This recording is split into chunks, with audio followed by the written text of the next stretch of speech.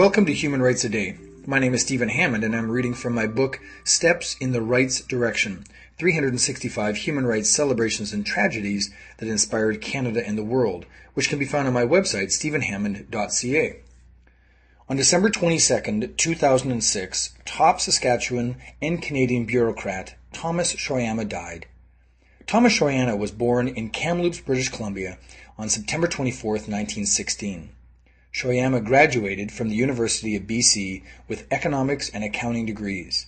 However, the racist climate prevented him from working in his profession.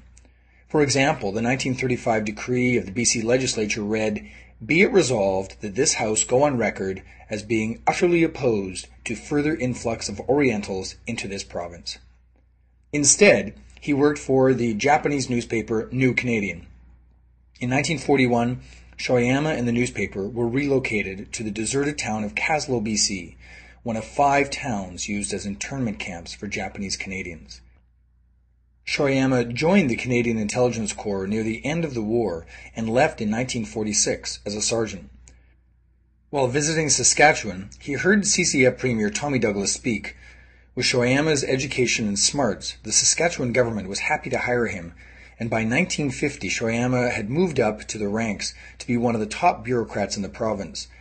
When the province became the first to create Medicare, Shoyama and colleagues drafted the appropriate legislation.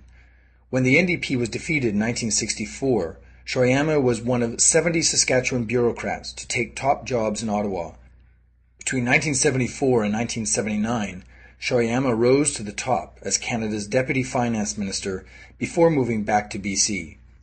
In addition to many awards, Shoyama became an Officer of the Order of Canada in 1978 and received Japan's Order of the Sacred Treasure for his contribution to the Japanese Canadian community in 1992. Shoyama died on December 22, 2006 in Victoria. That was December 22, 2006. If you would like to hear a human rights story each day, be sure to click on the subscribe button. I'll tell you another story tomorrow.